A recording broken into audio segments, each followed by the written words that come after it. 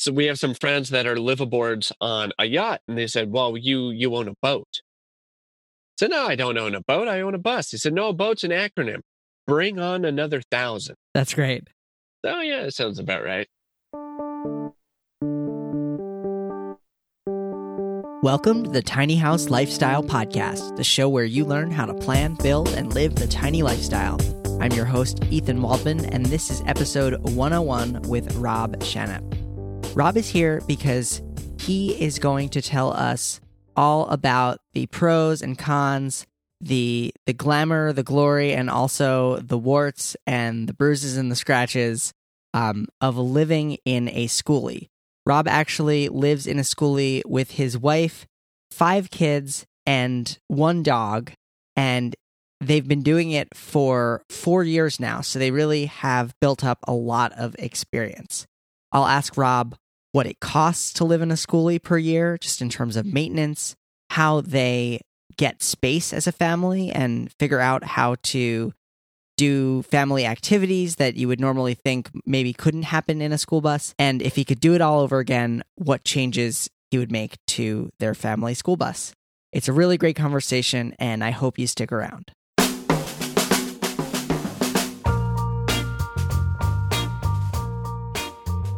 But first, I'd like to tell you about the sponsor for today's episode, Tiny House Engage. Have you been working on planning or building your tiny house and feel like you want to connect with other people, get your questions answered, and just support each other along the way? Well, Tiny House Engage is the community for you. Tiny House Engage brings together tiny house hopefuls and DIYers to share plans and resources, learn from each other's challenges and mistakes, and celebrate our successes so that we can feel less alone while we build faster, safer, smarter, and cheaper tiny homes to embrace the tiny house lifestyle. Whether you're a tiny dreamer who is still figuring out all the systems, plans, and everything you need to go into your tiny house, or if you're actively building, Tiny House Engage has the resources and members to connect with for you. There are professional contractors in the community here to answer your questions about plumbing, electricity, and ventilation, and there's also plenty of interaction between members. If you need some encouragement or just need to know how someone else solved a particular problem, you'll get those answers in Tiny House Engage. I'm also very personally active in the community, answering questions and keeping an eye on things, so if you want to interact with me, this is a great place to do it. To learn more and register for Tiny House Engage, go to thetinyhouse.net/engage. Registration is open today, Friday, March 6th, and it'll be open through next Friday or when we get 20 new members, whichever comes first. I can't wait to meet you in Tiny House Engage, and I know you'll love your new tiny house community. All right, I'm here with Rob Shanap. Rob comes from a large family that wanted to go tiny. 4 years ago, they bought a schoolie, moved in, and hit the road.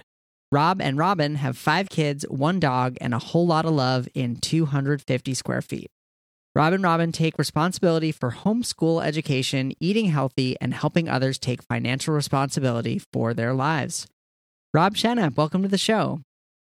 Thanks for having me, Ethan. Excited to be here. Yeah, great to have you. So I'm curious, just to start out, where am I reaching you right now? So right now we are in Vista, California. We are in the school bus. You can tell by the kind of curved bit here. So I'm back on our back bedroom. Yes, even though it's a small space, we each have our own bedrooms, or at least our own bunks. So we are in Vista, California. It is sunny in February, and so it's a good place to be. Yes, I would imagine that's important for a school bus, which we can get into. How long do you tend to stay in one place? Well, we've been moving through different seasons. So for 3 years straight, we had no home base and were constantly moving. Anywhere from we'd stay in one place for maybe a week and then blow through a state in a matter of days. It was kind of dependent upon a lot of different factors. The longest we stayed any place was a couple months on a farm in Waco. But in the past year here, we've parked our bus in the San Diego area and we have family in the area. We found a good spot to be. And then we've transitioned from full-time traveling for 3 years to now we're stationary for about 2 months and then go off and travel around for a month. Come back stationary for 2 months, travel around. So we've kind of changed up the season. What made you decide to kind of change up the rhythm of schoolie life? So there were a few different factors, one of which was our kids are getting a little bit older. Right. And so being around grandparents and having just a little bit more stability to make sure that we actually do homeschooling became more important. Also, I'm in financial services, and some of my clients were referring more and more clients. And so it made sense to be stationary in a spot for And what are the ages of your kids currently? 9, 7, 5, 3, and 8 weeks old. 8 weeks. Wow. Congratulations. I didn't realize it was so recent. Yes, very recent. So so it goes boy, girl, boy, girl, boy. It's like flipping a coin. Exactly.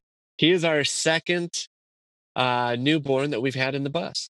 That's amazing. And now you have, the 9-year-old is certainly, I would imagine, old enough to remember life before the bus. Yes. Yep. So he remembers a few of the houses that we were in beforehand. Our 7-year-old kind of does.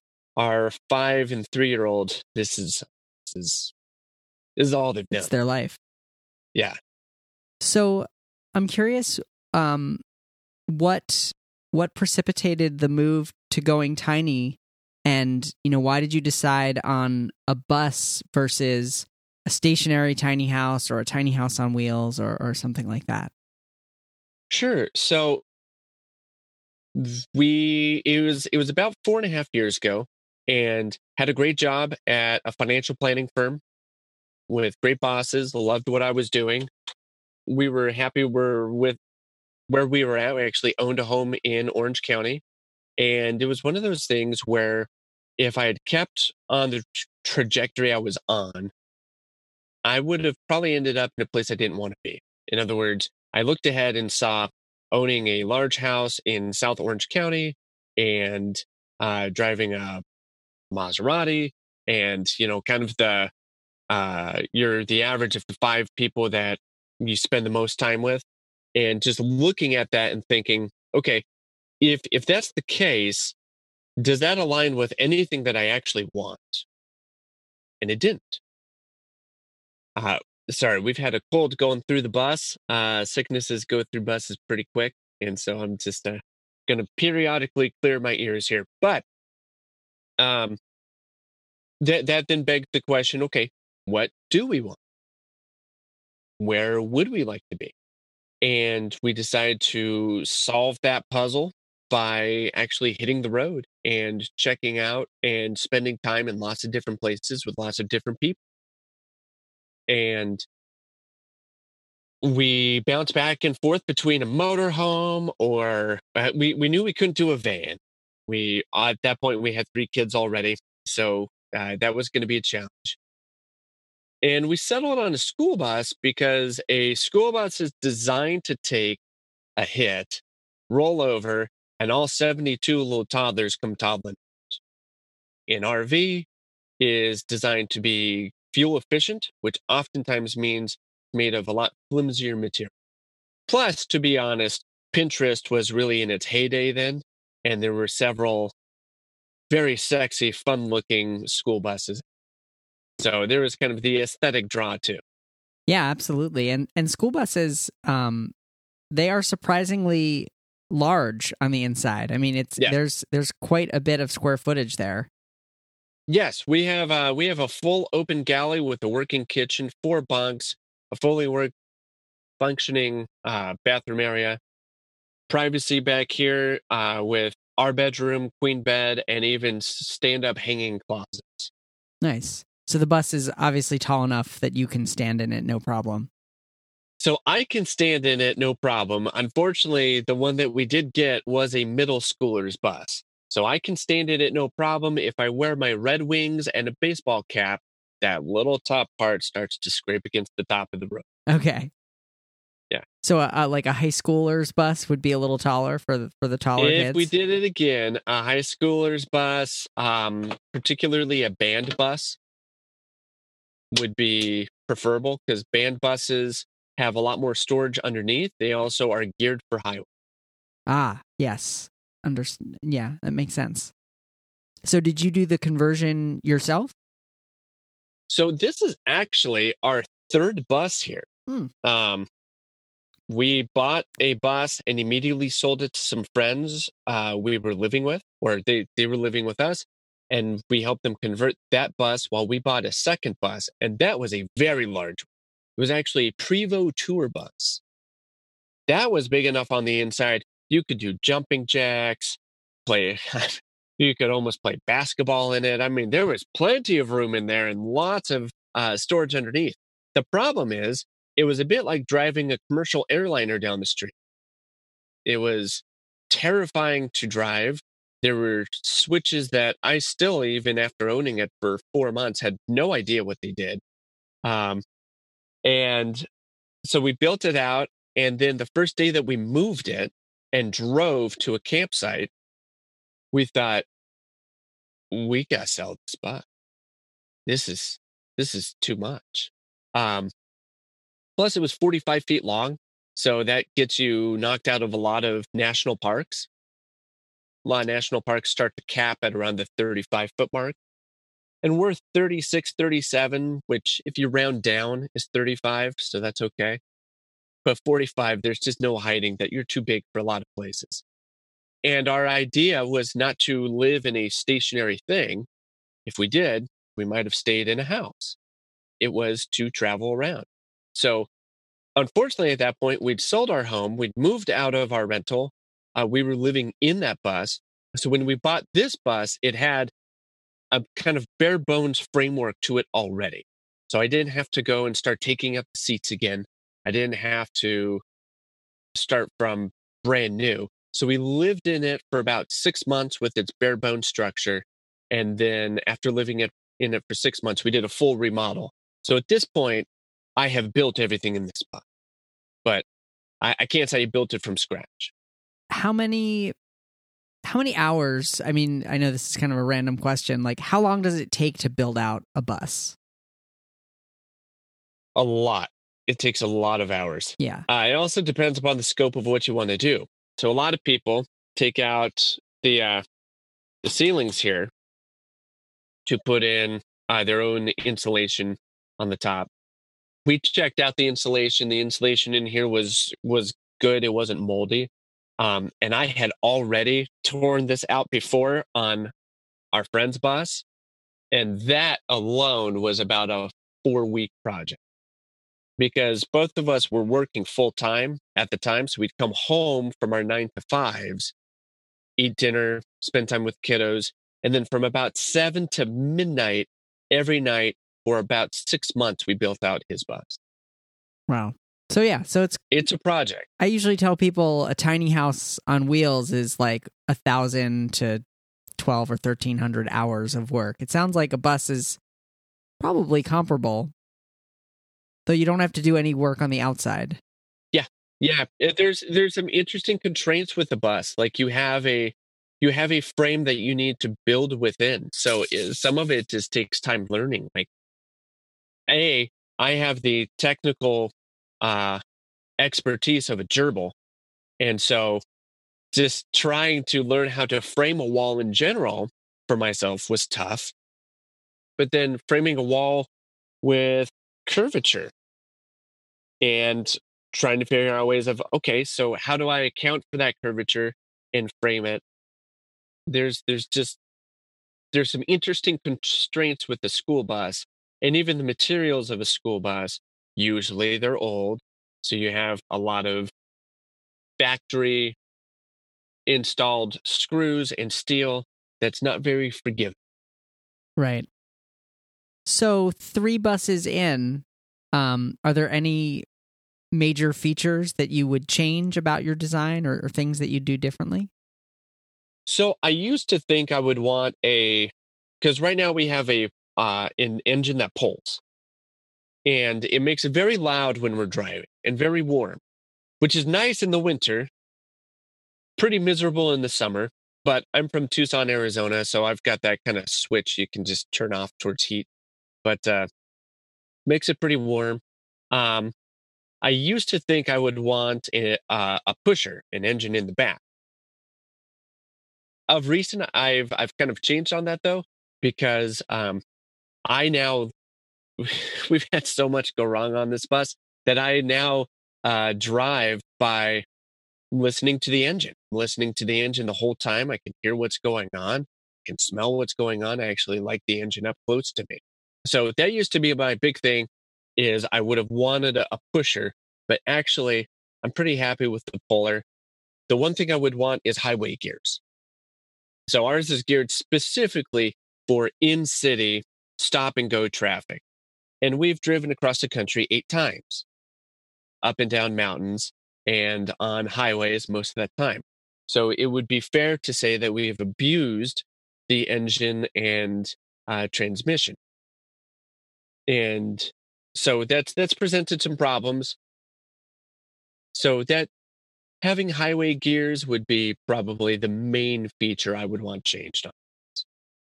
Interesting. Yeah, I've heard this. And for it to be a Thomas high top. High top. Okay. Made for high schoolers. Got it. It's interesting because I've had Michael Fuhrer of Navigation Nowhere on the show. Mm-hmm. And I think he actually mentioned the same thing about the transmission. I think he actually changed the transmission on his bus, which kind of blows my mind because I can't imagine working on something like this.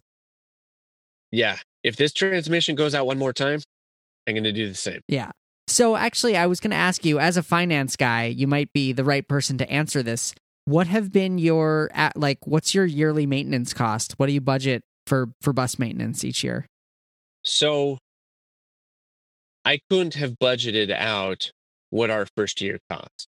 But it kind of put our backs up against the wall. So our very first year, we had to have an engine in-frame rebuild, our brakes replaced, and brand new transmission put in.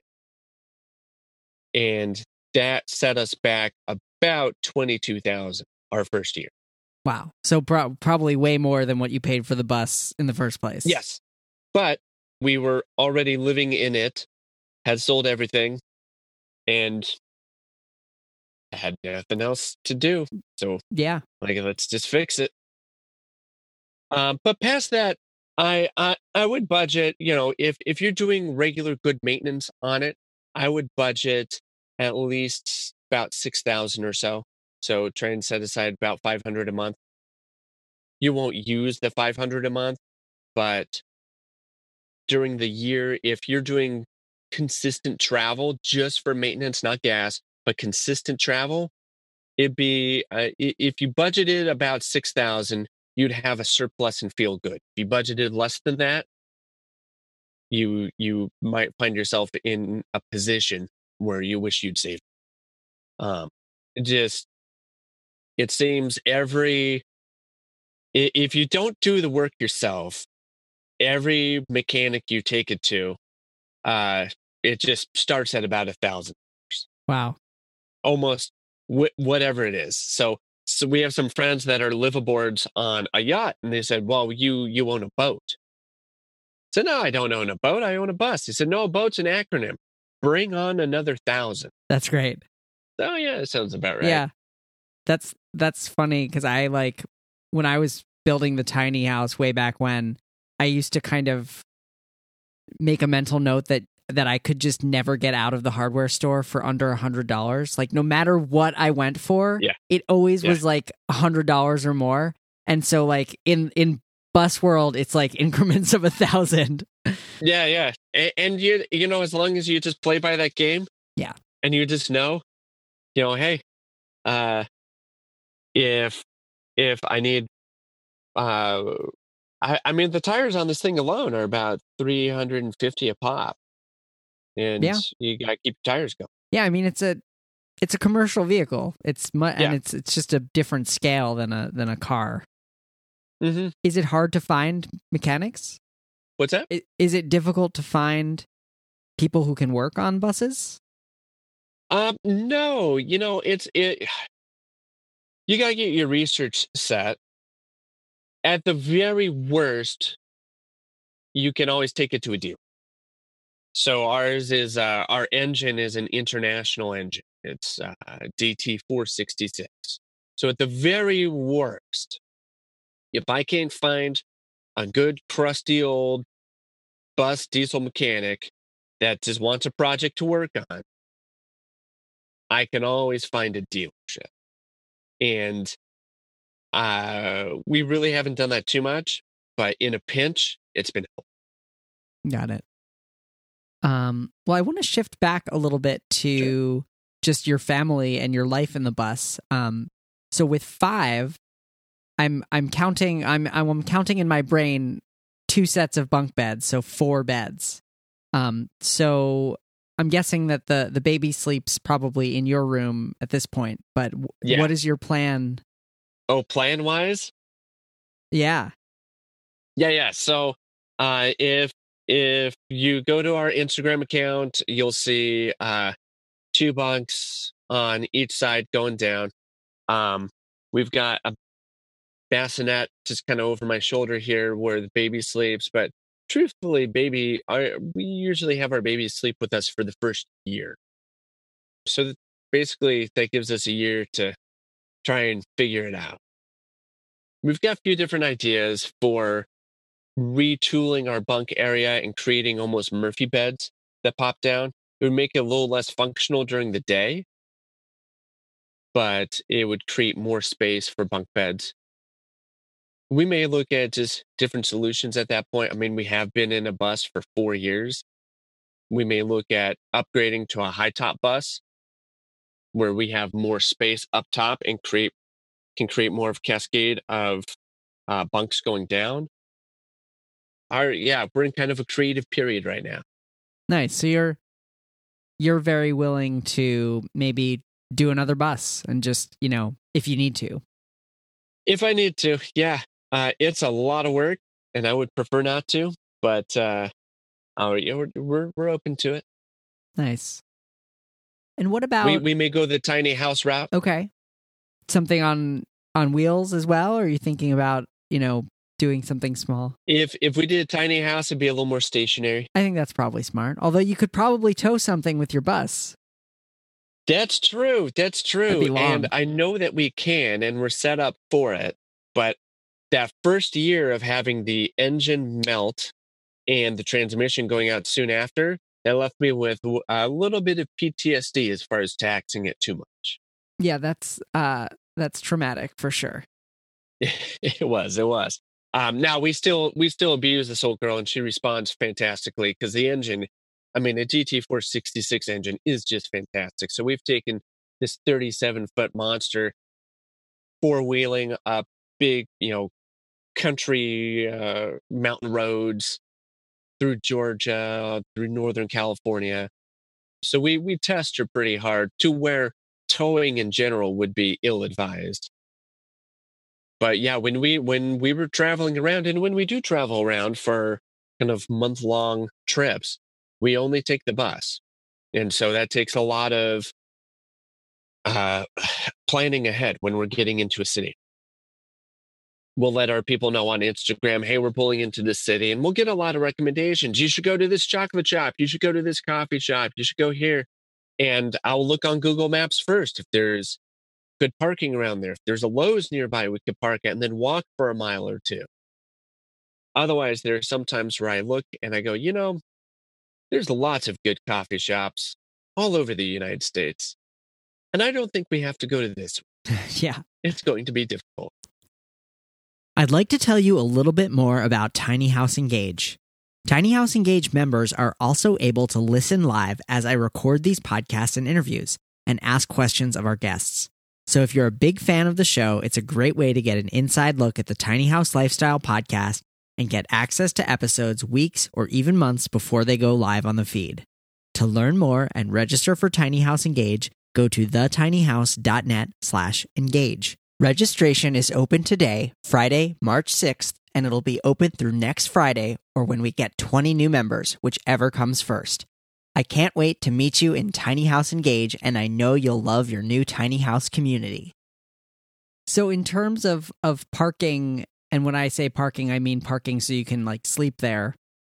Have you had any trouble? I mean, have you gotten like kicked out of people's backyards because of complaints or anything like that? Oh, sure. So we're not naive, and we're not van lifers, so we can't necessarily roll up into a neighborhood and stealth camp.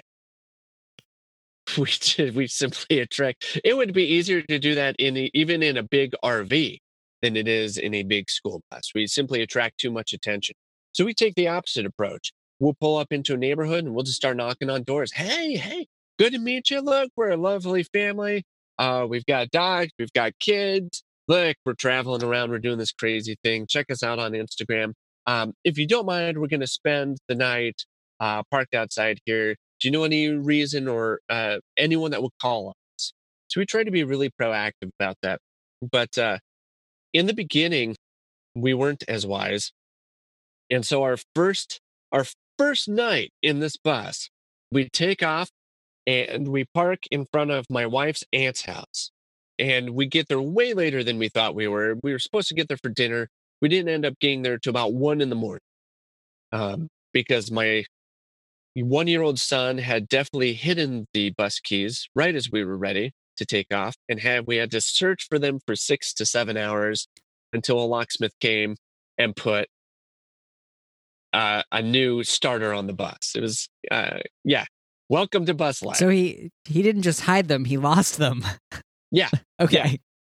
Yeah. So we get up there late at night. It's 1 a.m, and at about 6 a.m, you hear the knock, and you know it's the flashlight on. Oh, okay. So I get up, I silence our dog, and I peek out. I'm in my pajamas, and there's a police officer out there, and he kind of looks in and sees me in my pajamas, and you instantly see his demeanor drop to just, oh, I'm just dealing with idiots here. Okay, no one dangerous. So I open up the door, and he doesn't say much. He just kind of looks at me, and then he looks just kind of over my shoulder past me. And I turn around, and what we had forgotten was my wife's aunt lived right next to an elementary school. So he looks back at me, and when I turn around, he looks and just says, "You just can't park in front of an elementary school. You got it?" That's really funny. Yeah, that makes sense. Okay. So we've had plenty of run-ins with police. Stuff started to change for us when we did a paint job on the outside using a lot softer colors. We also put our Instagram cues kind of all over the bus. And since then, we've had almost no trouble parking anywhere we want because it just answers a lot of questions. People see it and they check you out and they realize you're not like a crime cartel here to like case the neighborhood or correct. Because it used to be sketchy. We were a darker shade of green, like almost like a prison bus green, but we had a trailer out back with a bunch of little kids' bikes on it. So it just looks sketchy. So we did a full kind of redo on the outside, and that helped a lot.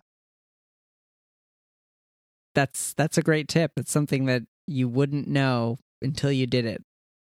Yep, it was a forest ranger that would not let us stay at a park in Northern California until I went in and just talked with him for a while. And then he came out to check the bus, and he gave us the feedback of, wow, your inside looks so much nicer than the outside. And we thought, that's something we can change. Right. We can make the first impression a little bit more positive. Exactly. And that helps with parking. And again, we're just really proactive. We put on the hunky-dory. We're a family. We're a bit clueless about where to park in Bend, Oregon. Can we park in your neighborhood for a while? And it's a great way to make friends, too. Yeah. So I want to ask about like personal time and space. Sure. Now, you seem like the most idyllic family. Like everyone's super happy in the bus. But I'm sure that everybody likes to have their own time and space, especially, a kid who's getting, 7, 9, like that's about the time where you're really like, I want to do stuff myself. How do you navigate that? So each kid has their own bunk. Each kid has their own space for their own toys, for their own interests, for their own books. Um, that's frankly where timeouts happen when that needs to happen. We also use a lot of outside. So we'll, if a kid needs some space for a bit because they just need to blow off steam, we'll either give them a project to do outside, or we'll go outside, have a picnic or whatever, read as a family, and let the kid have some space in here for a bit. For us, it was mandatory for us to have a door leading to our bedroom, just so that we can have the kids in their bunks. We shut their sliding doors. We come back here. We can watch Netflix. We can just relax and talk during the day or talk about the day. So we try to do a pretty good job of navigating privacy. We have introverts, we have extroverts, we have hothead extroverts that need less stimulus. We've got the whole gamut of personalities here. And it may seem idyllic. It oftentimes is a little crazy making, but we do a pretty good job of trying to assess and asking what each kid needs and making sure that they get it. Nice. And what about your work? Are you able to work from the bus, or do you like go to a co-working space? So I rarely work from the bus. The idea was I could work from the bus and help with homeschooling kids, etc. The reality is, if I'm doing that, I'm just doing both things poorly. It's much better for me to chunk out my day to focus on work. And if we're traveling around, that's at a picnic bench. I've got a TV tray and folding chair that I'll take out and plug into the outside of the bus, wherever that needs to be. So work is more productive when I'm away from the bus, but chunking up my time in a way where I can then come back and be fully focused on helping to homeschool, helping to kind of do parent intervention if needed, or even just breakfast, lunch, and dinner. Nice. Now, you mentioned earlier that you work for clients directly. So do you kind of do this freelance? So I'm professionally, I'm a financial planner and investment manager. And so I have a book of clients that I work with. And it's a direct relationship that. And do they know that you live in a bus? Almost all of them do. Nice. And was that something that you had to kind of like be like, listen, I choose to live in a bus, but like, yes, you're not going to have to live in a bus after I manage your finances. Yeah. So I'm a big believer that your finances should help support the lifestyle that you want, not your life support the financial style that you want. And so I just use our alternative way of living as an example of that. Nice. So I'm sure they think it's kind of cool. Yeah. Nice. Now you also are a course creator, so you've kind of bridged the gap between your quote unquote real job, and now you're kind of teaching others about this lifestyle. What are your courses? Give me the rundown. So that's a lot of that's been through my wife's Instagram. She runs our Instagram, Contented Nomads. And we've got a devoted little following, super high engagement. My wife is really transparent on her Instagram account.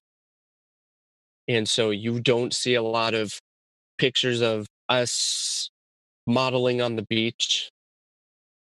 We're pretty transparent with it. And so through that, we just started asking our audience, like, what do you want to hear more about? And so Robin has a book, How to Travel Full-Time as a Family. And she goes into a lot of the strategies that we've developed or frankly uh, put together and borrowed from talking with other families, just to be a resource for everything from clothing to homeschooling to handling alone time versus quiet time, setting up seasons and rhythms through the bus and family life. We also heard a lot of questions about financially, how do you do this from the road? Now, I don't talk about investments or any actually of my work at all there, but we go through, okay, how do you set up a budget if you want to live tiny versus live tiny and travel? Those are two very different things. I always say it's a triangle where two of the ends don't touch. So you can live cheap and you can live tiny. You can live tiny and you can travel. It's really hard to travel full time and live cheap. A few people have pulled that off. Artisan Van Josh, he does, that's kind of his shtick. He's pretty good about that. We have found it to be much more challenging. So the next question a lot of people ask is, how do I create an income from the road? And so we have, of course, money from the road 101, and it goes over paying off debt, setting up a budget, building kind of a financial castle, and 11 to 12 different strategies and ways that we have made money from the road.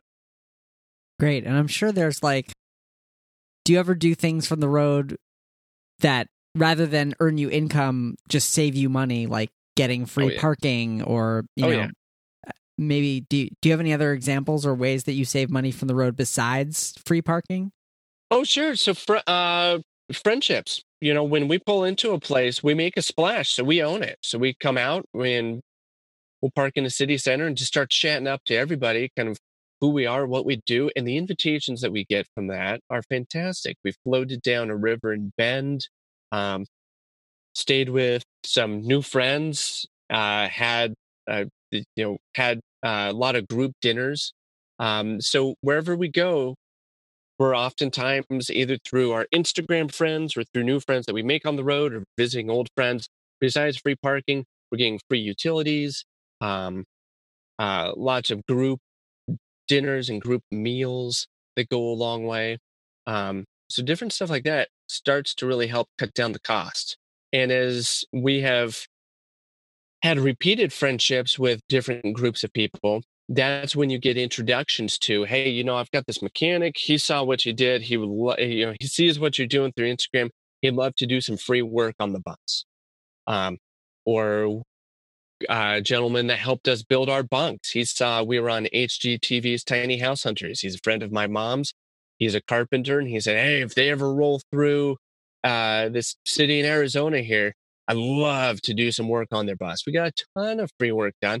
I helped with it, and it was a good learning experience for me. But, all of that helps reduce. So I would say the biggest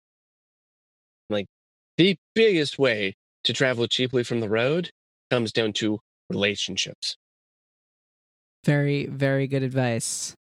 And that's that's something that runs through the tiny house movement in general, whether it's tiny houses or buses or vans, that when you do reduce the amount of space and things you have, it kind of automatically makes you need community and makes you need other people in a positive way, I think, because it really helps connect you to people around you, because you have to work together. You have to have relationships to get the things that you need. Or at least it should. I mean, my brother-in-law has a saying that poverty is broken relationships. Like, you cannot have money, but have plenty of relationships where you're going to be okay. But broken relationships, that's true poverty. And so, yeah, as you said, one of the benefits of this lifestyle is it can and should force you to recognize the community that's there. And with the online world now, doing something exactly like this, working through Instagram, there's no excuse not to be. If there's meetups, go to meetups. Like here in San Diego, they're on February 29th and March 1st, there's going to be a tiny house fest at the Del Mar Fairgrounds. We're going to be exhibitors there. We don't need to be exhibitors there, but it's those are the best ways to build ongoing relationship. Yeah, absolutely. We get to see all of our friends. That's right. So do you have friendships and relationships with other schooly families? And do you try to, do you travel to see one another? Do you go to the kind of the meetups? Yeah, so some we meet at meetups only. There's a group out in Albuquerque, a couple of school bus families out there, and we particularly because all of our families in the Southwest, the way to get to pretty much the rest of the United States is through Albuquerque at some point. And so over the years, we went back and forth through there a lot. And we try to make it a habit now to see each other at least once every 6 months. Our families, our friend families together now, they've come out to California. We've made trips out there just to go see them. So there's been that's definitely a relationship that's taken off and exceeds just the tiny house community. Nice. Do you have any big trips coming up planned? Yeah, so this spring here, we're going to be going up to Wyoming and Idaho. So we'll be going up through Nevada. We might pop up that way, come down through Montana, and then down through Colorado. My sister lives in Colorado. Again, that would take us through Albuquerque, so that's not the worst thing. So going from San Diego up to probably at the top of Idaho, and then we'll kind of see how we make our way back down. So in the spring, it could still be pretty chilly in those places. How heatable is the bus? Not at all. If we're not, I'm not going to lie, man. It's cold. Cold, cold, cold. When we're driving, if it's cold outside, it's really cold in the house. Last year, we drove out to Tennessee in January because we had some friends that just had a baby and we were godparents for the baby. So we drove out there. And that was just about the coldest we've ever been in our lives.